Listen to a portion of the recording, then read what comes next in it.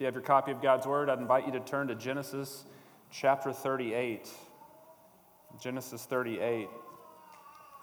Well, if you're familiar with this final toledot, this final section of Genesis, you know that chapter 38, I guess one way to describe it would be very odd in terms of its placement, right? Very odd in terms of its placement. In fact, so odd that a majority of liberal scholars and theologians say that there's really no connection to this chapter with really anything in the Genesis world, but in particular, chapters 37 through 50. They say there's no connection. In fact, Gerhard von Rad is a German theologian in the 20th century. He's a leading Old Testament scholar sort of in that world.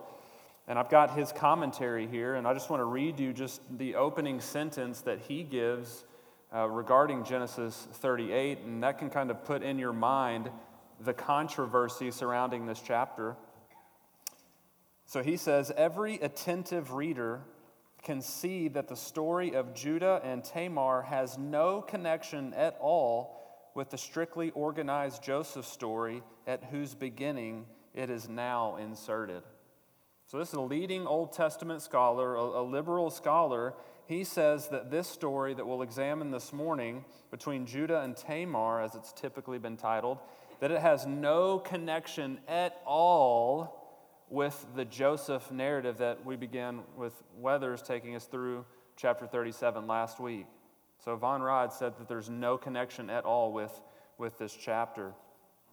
So my goal this morning is to prove that wrong, but then to get incorporated in our minds the value of this chapter as it relates to Genesis 37 through 50 and the Joseph narrative, but as it also sort of encapsulates what's going on in the entire book of Genesis.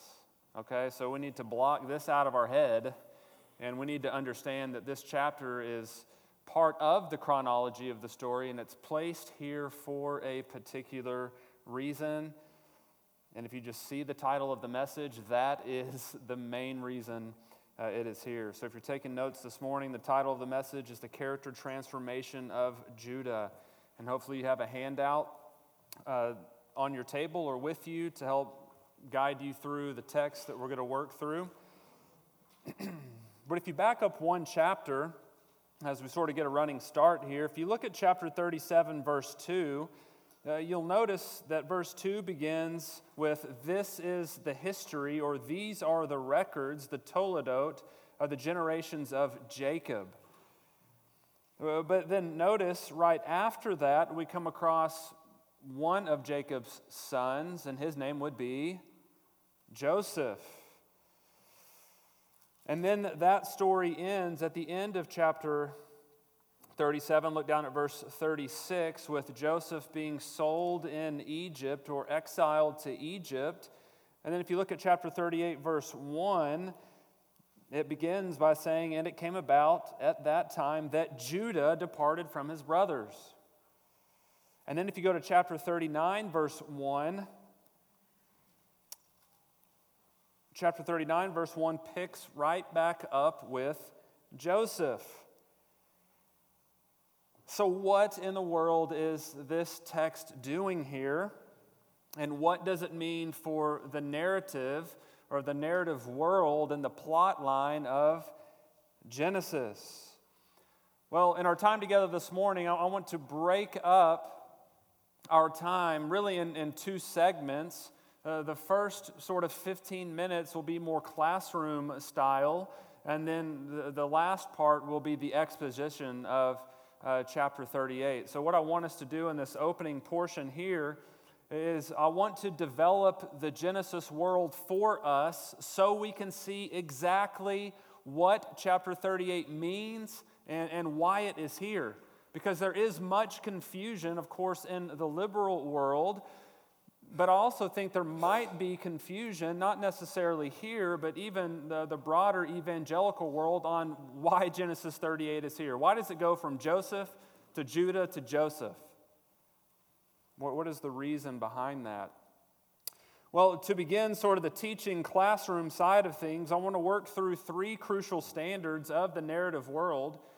Three crucial standards of the narrative world. And I promise if you'll stick with me here, that you'll understand why we are going to believe what we believe about Genesis 38.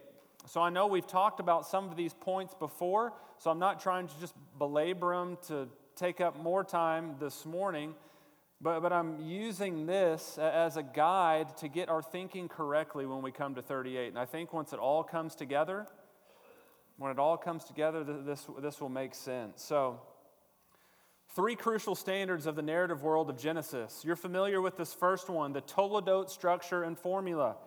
Again, I promise I'm not trying to beat this over your head, but I am trying to emphasize this because if we get this structure, we'll get what's going on in 37 that we talked about last week and then in 38 this week. These standards will help ensure us that we're reading Genesis correctly. So how many of you guys, when the new year starts, you start over your Bible reading plan and you start from the beginning and you start working your way through? Okay, so there's a few in here that are doing that. Well, when you start in Genesis now, when you come across this Toledot formula, it's going to help you sort of narrow your focus on what's going on in the story. So let's do that here together. So the Toledot structure, or the Toledot formula, it really has three primary functions in Genesis. Okay, three primary functions. And I know John Manning went through a few of these last time, but let me just rehearse them for you. The first primary function that the Toledot formula serves is that it introduces narrative focal points. That's pretty easy for us to understand. Whenever we come across one of the 11 Toledots in Genesis, so when you start this January 1, know when you get to a Toledot, it's wanting you to narrow your focus in on something in particular. Secondly, the second function is that the Toledots are meant to draw your focus and your attention to humanity and families. To humanity and families. Turn back to chapter 2. Let me show you this. Turn back to chapter 2 real quick as we sort of navigate through these primary functions of the Toledot formula. All the way back to chapter 2, verse 4. Now, you're familiar with chapters 1 and 2 in the sense that those chapters teach about creation. Most of the time, we think of those chapters in an apologetics form. Like 6 literal days, 7th day God rested, yes and amen. Anybody that says otherwise is completely wrong. Well, that is true. That's what Genesis is there for as far as an apologetic is concerned. But it also serves as an introduction to the story of redemption. So if you look at chapter 2, verse 4, the first Toledot that we get here refers to the history of the heavens and the earth when they were created. Then if you just scan down the rest of chapter 2, what does chapter 2 focus on? Not necessarily on creation, although that is part of it, but chapter 2 focuses on what? Yeah, mankind. Mankind. So you can see quickly here at the first Toledot formula, these are the generations of beginnings of the heavens and the earth. The central focus isn't on creation, although that is there. Please hear me, that is there. The focus is on families. The focus is on humanity. In addition to that, the text has already said to be fruitful and do what? Multiply. So we see that emphasis. If you turn over to chapter 5, verse 1, the second Toledot, and we're not going to go through all 11, but again, just to familiarize you with them. Notice chapter 5, verse 1, the second Toledot, this is the book of the genealogy of Adam. And then after that, scan your eyes down the remainder of chapter 5. Chapter 5 is just a list of what? It's a list of people and how long they lived and when they died. So there's a focus on humanity. And then the last one here, turn to chapter 11. Turn to chapter 11. So you know that those first 10, 11 chapters start broad, referring to the nations and the entire world. And then when we get to chapter 11, go to verse 27, this is the genealogy of Terah, or Terah. And then that genealogy, or that Toledot, focuses on Abraham. So we've got a wide lens. Now we're zooming into a particular family. So Toledots introduce narrative focal points. They also draw attention to humanity, to families. And then thirdly here is that these section headings, or these Toledot structures, track and trace the Genesis 3:15 seed. That God will send a royal, regal, kingly deliverer to save people from their sins. To save people from their sins. So when it comes to the Toledot formula, now take that with you and map that on to Genesis 37 and 38. When it comes to the Toledot formula, if we're reading Genesis correctly, when we come to chapter 37, which Weathers took us through last week, and chapter 38, which we're going through today, we are being brought into a new narrative focus. We are being brought in to a focus on a particular family, and this family is connected all the way back to Genesis 3:15. All of that should be in our mind as we come to 37 and 38 and all the way through the remainder of the book of Genesis. We're in the Toledot of Jacob. The Toledot of Jacob that doesn't focus on Jacob, but it focuses on his sons.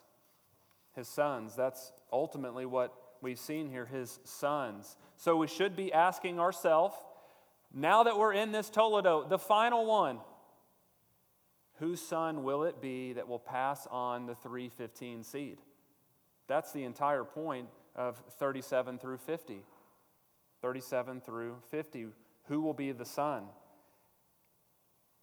Now, the next crucial standard of the narrative world of Genesis is the righteous line of the 3:15 seed.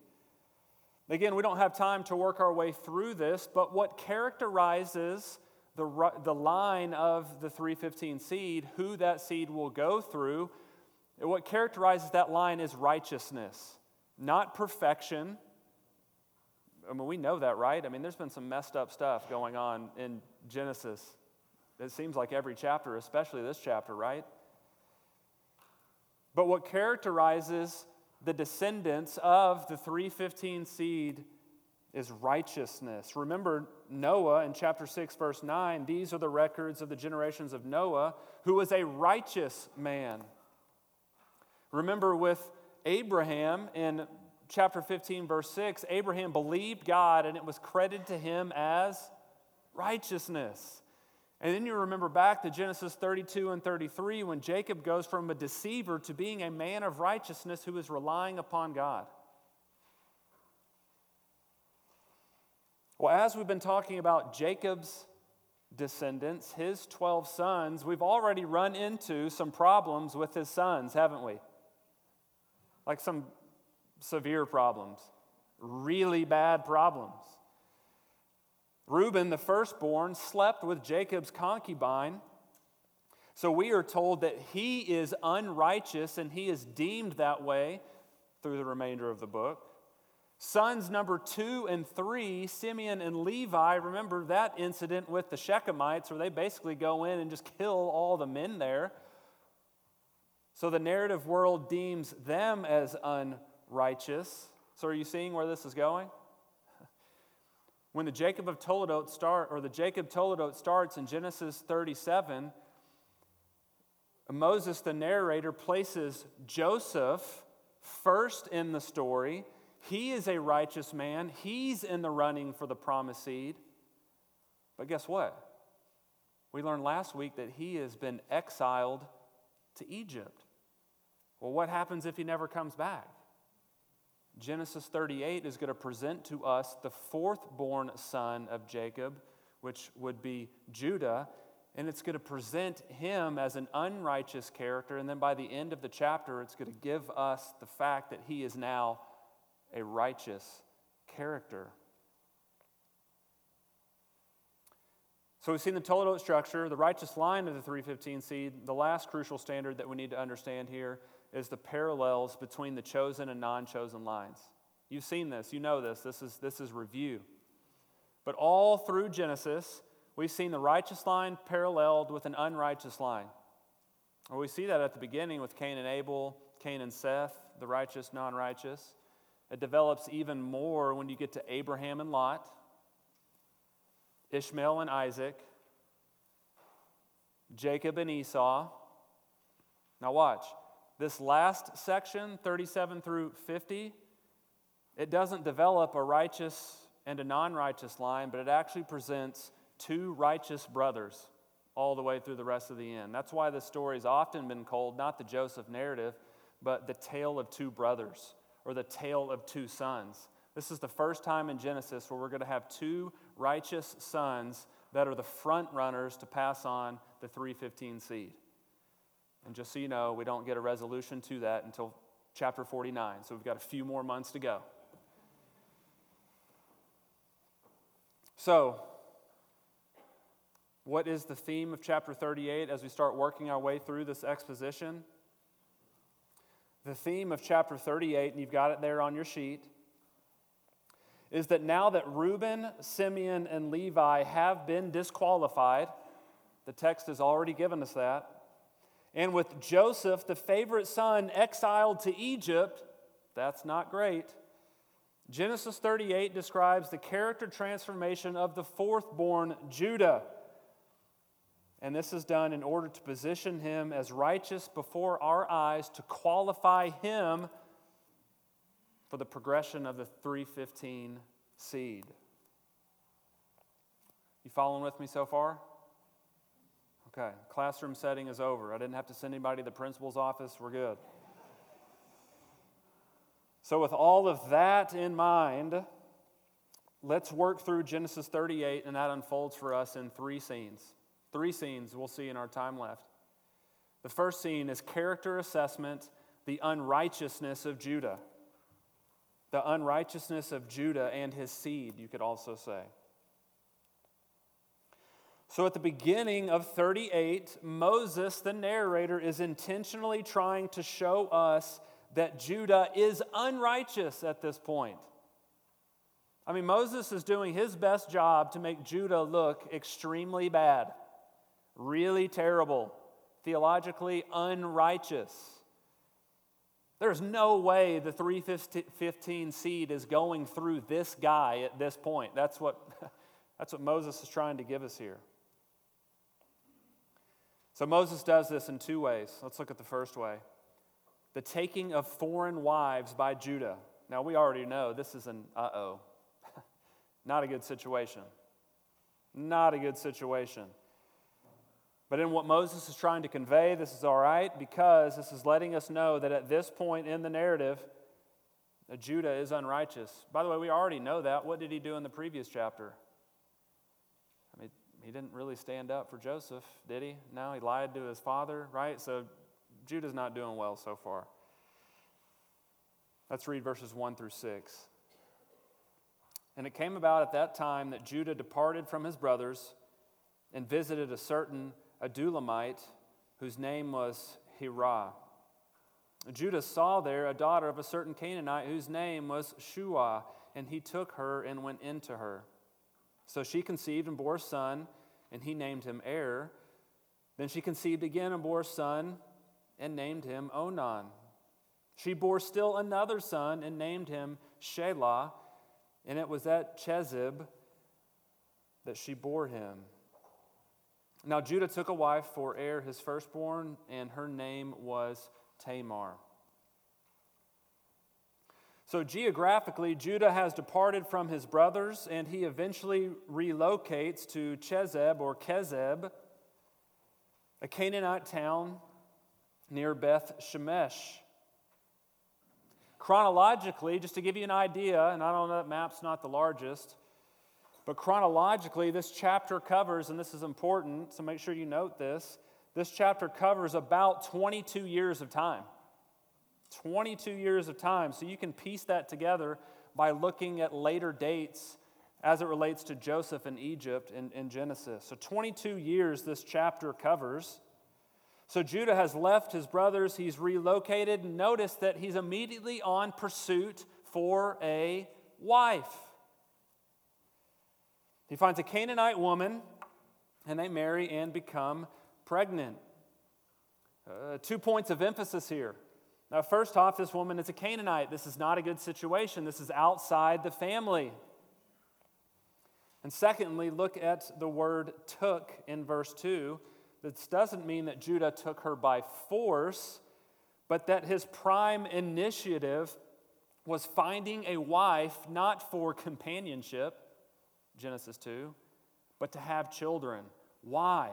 Because he himself, in his mind, is trying to propagate the idea that he can pass on the Genesis 3:15 seed. I mean, he's aware of all of this because his dad is Jacob. He's aware of all of this because his granddad is who? Yeah, Isaac.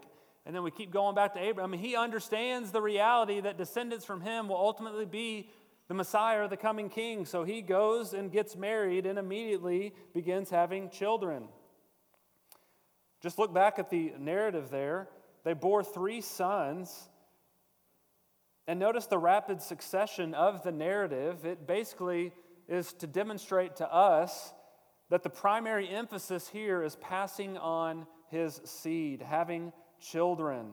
And he knows that Joseph is gone, and Joseph may never return. Again, it's hard for us to get that because we know the Joseph story. But in Judah's mind, man, Joseph is gone, the favorite is God, praise the Lord. Maybe I can slip into the top spot here, get the blessing, have the kids, the Messiah, the king, all is well. That's what he's hoping for here. Notice here in verse 6, Judah acquires a wife for Er, his firstborn. This is where Tamar enters the story. This was a custom to arrange marriages. So not only is he taking care of his seed, getting married, having children, but now what is he doing? I mean, he's setting up his children so they can marry and they can have children. So Judah has been on a mission to pass on his seed, but he does so by taking foreign wives. He does so not marrying for companionship and love. This is all unrighteous behavior. But there's a second way that we see that Judah is unrighteous, and that is by the evil actions of Judah's sons. The evil actions of Judah's sons. Now, as I read verses 7 through 11, I want you to work with me here and take note of the fact that Moses, the narrator, he gives his own personal comments throughout this entire section. That's huge.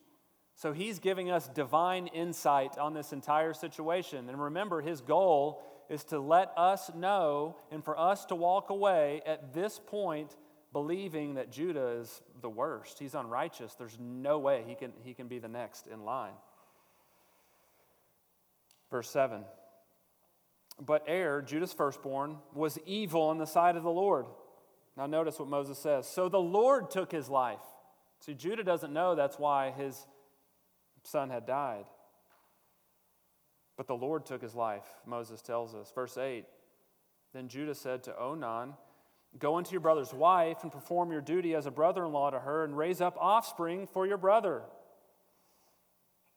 Onan knew, verse 9, that the offspring would not be his. And what he means by that is basically he knew his status and his offspring would always be linked to his brother. So he didn't want to share. He wanted no part in that. So Onan knew that his offspring would not be his. So when he went into his brother's wife, he wasted his seed on the ground in order not to give offspring to his brother. Notice verse 10, narrator comment, but what he did was displeasing in the sight of the Lord, so he took his life also. Then Judah said to his daughter-in-law Tamar, remain a widow in your father's house until my son Shelah grows up. For he thought, I am afraid that he too may die like his brothers. So Tamar went and lived in her father's house. I mean, this is a bizarre story, right? This is in the Bible. I'm not making this up. So not only was Judah unrighteous by marrying foreign wives, Judah's first 2 sons were unrighteous. And we're told this by way of narrator comment from Moses. Look at verse 7, look at verse 10. But Er, Judah's firstborn, was evil in the sight of the Lord. Now for Er, it doesn't tell us exactly what he did that was evil in the sight of the Lord, but the language here used described in the Old Testament as illicit behavior, idolatry, something wicked where the Lord felt it completely necessary to end his life. Per custom, Onan and Tamar marry. This custom provided males and females the opportunity to be fruitful and multiply. But unfortunately, their marriage didn't last long either. Look at verse 10. What he did, Onan, was displeasing in the sight of the Lord. Well, what did he do that was displeasing? Verse 9, he refused to be fruitful and multiply. We are told that he consistently engaged in sexual intercourse with his wife, but he refused to inseminate her. That's what it tells us. I mean, it gives a specific picture here. Verse 9, he wasted his seed on the ground. I'm not having a child with this woman because I don't want anything to do with her or my older brother. I want my own family, is basically what he's saying. Well, Judah's shocked at this point because his sons keep what? They keep dying. Again, he has no idea why. He himself is unrighteous and deserving of death, but his sons just keep dying. Moses, he tells us why. They were displeasing in the eyes of the Lord, so the Lord himself was taking their life. Again, this is to establish in our mind that Judah is unrighteous. He is an unrighteous man, and so is his family. Paul Twiss, who I am indebted for the help that he gave me on this particular chapter, he says this, as both Er and Onan are deemed wicked in a narrative world where the son is often imitative of the father, the reader can only assume that Judah also falls short of God's expectations. So as it stands, Moses pulls together a massive amount of evidence to show that Judah is unrighteous. I think we get that point right now. Well, that brings us to a second scene. So not only have we seen the unrighteousness of Judah, but we come to the character reassessment, the innocence of Judah. So now we begin to see a subtle shift in Judah and his life. The innocence of Judah. You follow along as I read verses 12 through 15. Now after a considerable time, Shua's daughter, the wife of Judah, died. And when the time of mourning was ended, Judah went up to his sheep shearers at Timnah, he and his friend Hirah the Adullamite. It was told to Tamar, behold, your father-in-law is going up to Timnah to shear his sheep. So she removed her widow's garments and covered herself with a veil and wrapped herself and sat in the gateway of Enaim, which was on the road to Timnah. For she saw that Shelah had grown up, and she had not been given to him as a wife. When Judah saw her, he thought she was a harlot, for she had covered her face. Now, at this juncture in the narrative, judgment is already out on Judah. But Moses, the narrator, begins telling us certain details that call us to begin reassessing Judah's character. That's very important. So what we see in this section is that Moses is providing details for us to show a little bit of empathy towards Judah, to sort of reassess our thinking of his character.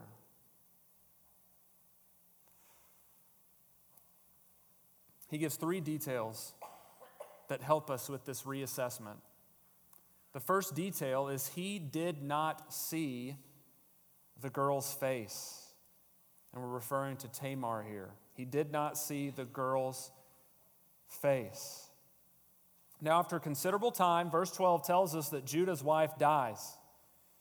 And he properly mourns for her. And then he heads to Timnah to return to his daily task where he's tending to his flocks. Now, Tamar, who is still in the know with the family, gets word that Judah's wife has passed and that he is single, so she plots to deceive Judah into sexual relations so she can conceive and have children. Now it's interesting to think about what Tamar is doing here. Why would she make a concerted effort to get involved with Judah? I mean, it doesn't seem that things have gone well with the family so far. Everybody seems to be dying. Well, Tamar knows about Judah's father, Jacob. She knows about Judah's grandfather, Isaac. She knows about Abraham. And she knows and understands their relationship to the one true God and what they mean in the ancient world. She wanted to be attached to that family. The same is true if you remember back in the Genesis story so far, when Abraham and Isaac and those men are connected to people outside the family of God, there seems to be blessings that are attached. Remember, that was true when Abraham and Isaac, they interact with Abimelech. Remember, things just started going well for Abimelech, who was a Philistine king. So in Tamar's mind, she's trying to get in with the family because she knows that there is just a general blessing that comes with being involved with Abraham. It's called the Abrahamic covenant. We know that. So she's trying to get in. She wants a part of that. Of course, she's still upset that Judah's only son, Shelah, had grown up and was not given to her. It would have been custom for that to happen. So she removes her widow's garments and clothes, and she clothes herself like a harlot. She gets a veil. The NIV translate that phrase or that expression to disguise herself. So she knows exactly what she's doing. She's going to disguise herself and then have sexual relations with Judah. Notice verse 15. This is very key. When Judah saw her. So he sees Tamar. He thought she was a harlot, prostitute, for she had covered her face. Notice the narrator comment that Judah thought she was a harlot, a prostitute. So in Judah's mind, he doesn't think that he's getting involved with Tamar at all. He didn't see her face. Her face was covered. So he assumes it's a prostitute, which would have been right because she was clothed like one in his mind. But it's actually Tamar. The second detail that we get here to help us reassess Judah's innocence is he did not know the girl's name. Follow with me in verses 16 through 19.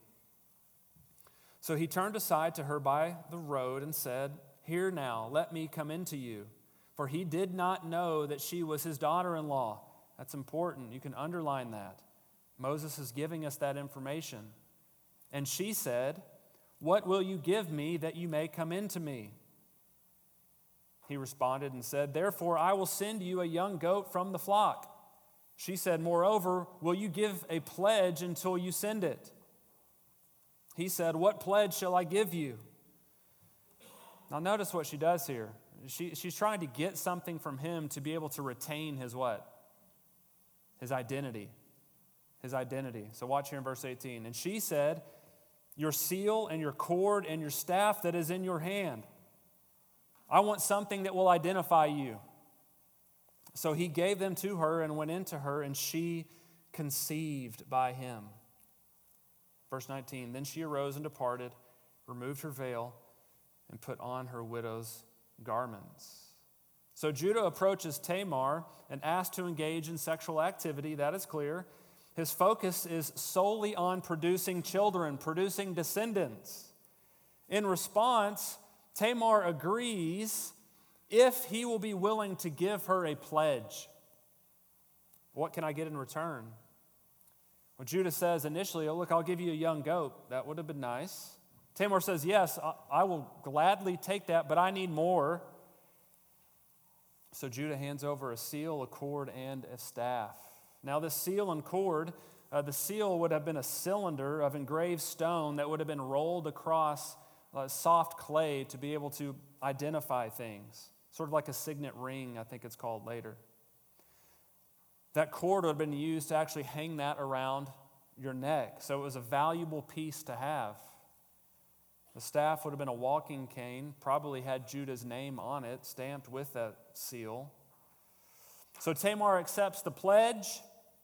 They have sexual relations one time, and she conceives. Verse 18.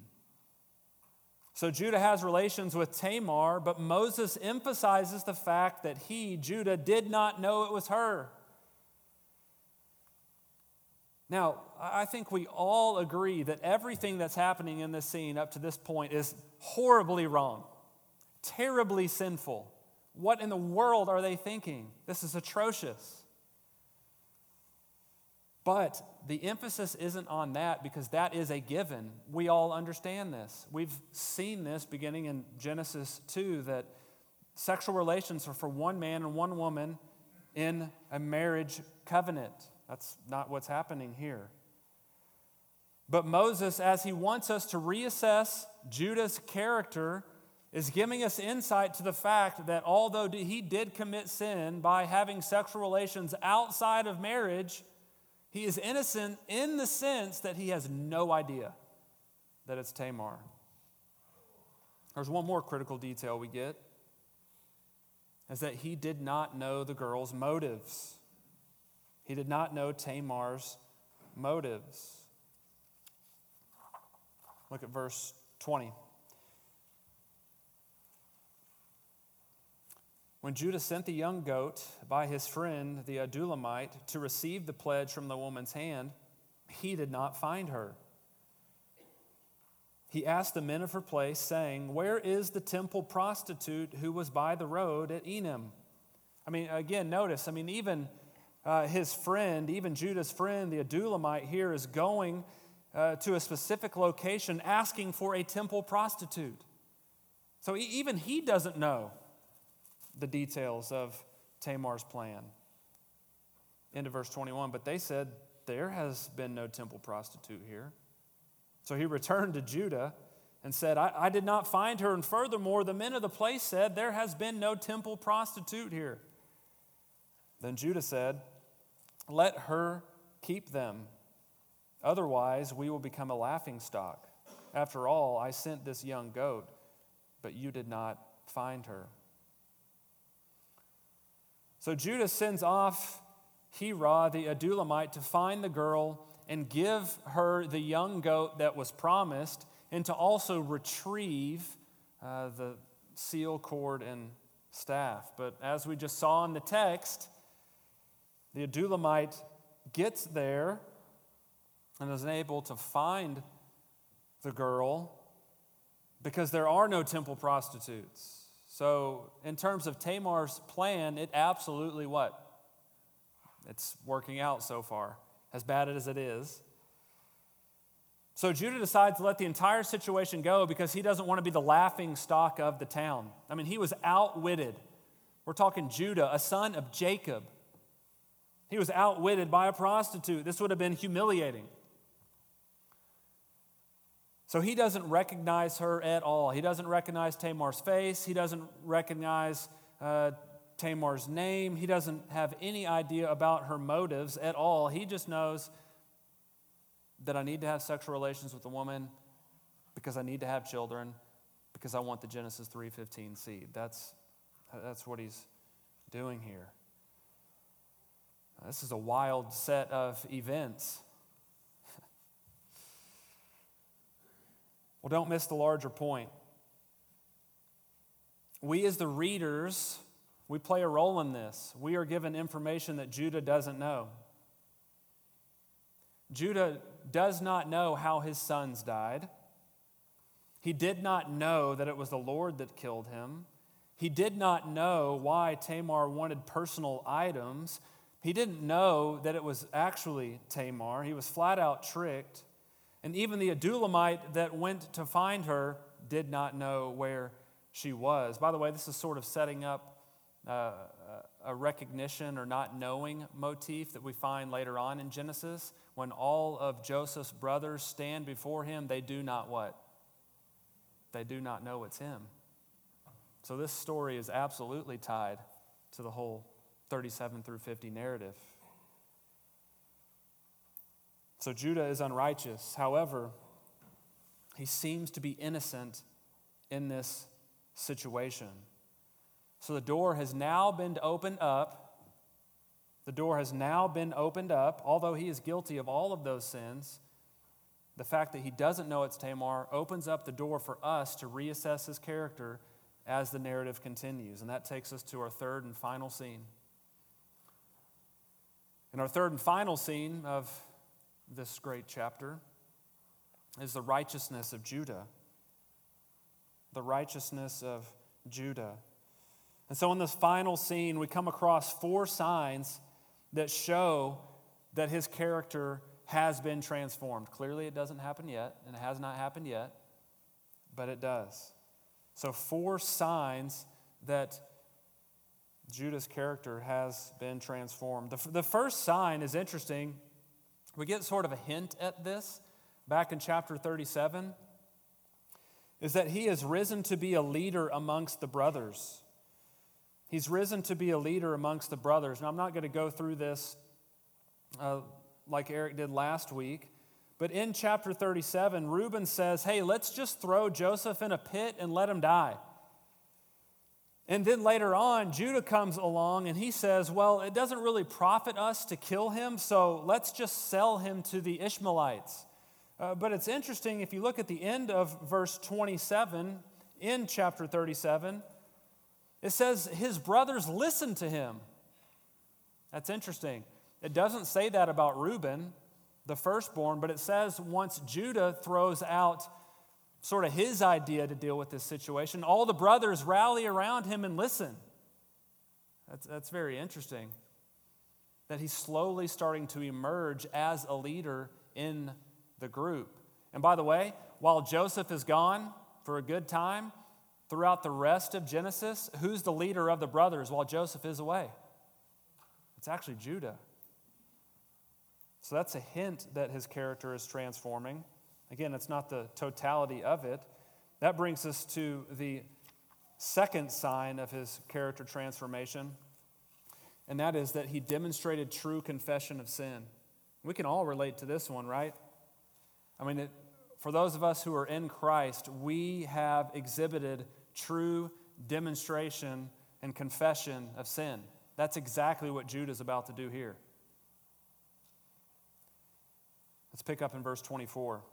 Now it was about 3 months later that Judah was informed. Your daughter-in-law Tamar has played the harlot, and behold, she is also with child by harlotry. Then Judah said, and by the way, his character hasn't been transformed yet, just so you know. Bring her out and let her be burned. Verse 25. It was while she was being brought out that she sent to her father-in-law saying, I am with child by the man to whom these things belong. And she said, please examine and see whose signet ring and cords and staff are these. I mean, you imagine his face seeing his things. Verse 26, of course, Judah recognized them and said, she is more righteous than I, inasmuch as I did not give her to my son Shelah. And notice here, this is interesting, and he did not have relations with her, Tamar, again. So as time passes, 3 months, we're told, Judah becomes aware that Tamar is pregnant. Of course, he isn't thrilled about that. I mean, that's wild, his initial reaction, right? Yeah, bring her out and burn her. There's a couple instances of this in the Old Testament. Leviticus 20 and Leviticus 21 tell us that there are consequences, according to Old Testament law, where someone would be burned. But nevertheless, I don't think Judah is operating under Old Testament law here. Of course, it hadn't been written, but he's not really thinking righteously yet. So Tamar comes out face to face with Judah 3 months later and says, the one that got me pregnant, these are his things. And what do you know? She throws out the signet ring, which is the seal, the cords, and the staff. Again, picture Judah's face and his reaction. I was thinking of faces that I could put up here on the slide, and I really couldn't come across one that would capture that. Now look at verse 25. Tamar says to Judah, and I would recommend that you underline this in your Bible, and you'll see why. Tamar says to Judah, please examine and see. Please examine and see. Now remember, the German theologian von Rad, he said that this story has no connection to anything related to Joseph. Well, this expression, please examine and see, that is the exact same expression that you find in chapter 37, verses 32 and 33, when the brothers ask Jacob to please examine and see the coat of many colors. It's the same expression. In fact, I went ahead and put these side by side, and you don't really have to be able to read Hebrew to get this, but if you notice, between verses 32 and 33 of chapter 37 and verses 25 and 26 of 38, if you start from right to left, you got to do this thing right to left, and then notice it's all the same words, it's all the same expressions. That's important. Because what this does is it calls to mind all of Judah's sins as it relates to everything in chapter 37 of his mistreatment of his brother and his disrespect of his father, in tandem with all of his sins with Tamar. All of his sin is coming to the fore here. That is the point. He has recognized his complete downfall for the whole first part of his life. Please examine and see. This draws to mind all of his sin. And brothers and sisters, let me submit to you that is this not true of us? When we came to faith in Christ, we recognized how wretched and sinful we really were. This is what Judah does. Notice verse 26. Judah recognizes his seals, cords, and staff. And then he pronounces Tamar more righteous than him. Now, of course, again, everything that's been going on here has been an absolute disaster. He's not saying, hey, Tamar, great job. You've been so righteous in this thing. The point is there's this comparison. I have been way worse. My sin has reached the heavens. It's gone down to the depths of the earth. I have done infinitely worse than you, Tamar. That's what he's saying. Look at verse 26. The exclamation point to his repentance is the fact that he did not have relations with her again at the end of verse 26. He did not have relations with her again. That is a critical sentence. He is no longer acting like he was. Not only is he confessing his sin and his unrighteousness and his need to be saved from the depths of his sin, but here he's saying, I am not physically acting in an immoral manner like I did previously. So not only has he risen to be a leader amongst his brothers, he's demonstrated true confession. Third detail that shows his character transformation, and this is just only in God's providence. Verse 27, he becomes the father of twins. He becomes the father of twins. Verse 27, it came about at the time she was giving birth that, behold, there were twins in her womb. Moreover, it took place while she was giving birth. One put out a hand, and the midwife took and tied a scarlet thread on his hand, saying, this one came out first. But it came about as he drew back his hand that, behold, his brother came out. Then she said, what a breach you have made for yourself. So he was named Perez. Afterward, his brother came out who had the scarlet thread on his hand, and he was named Zerah.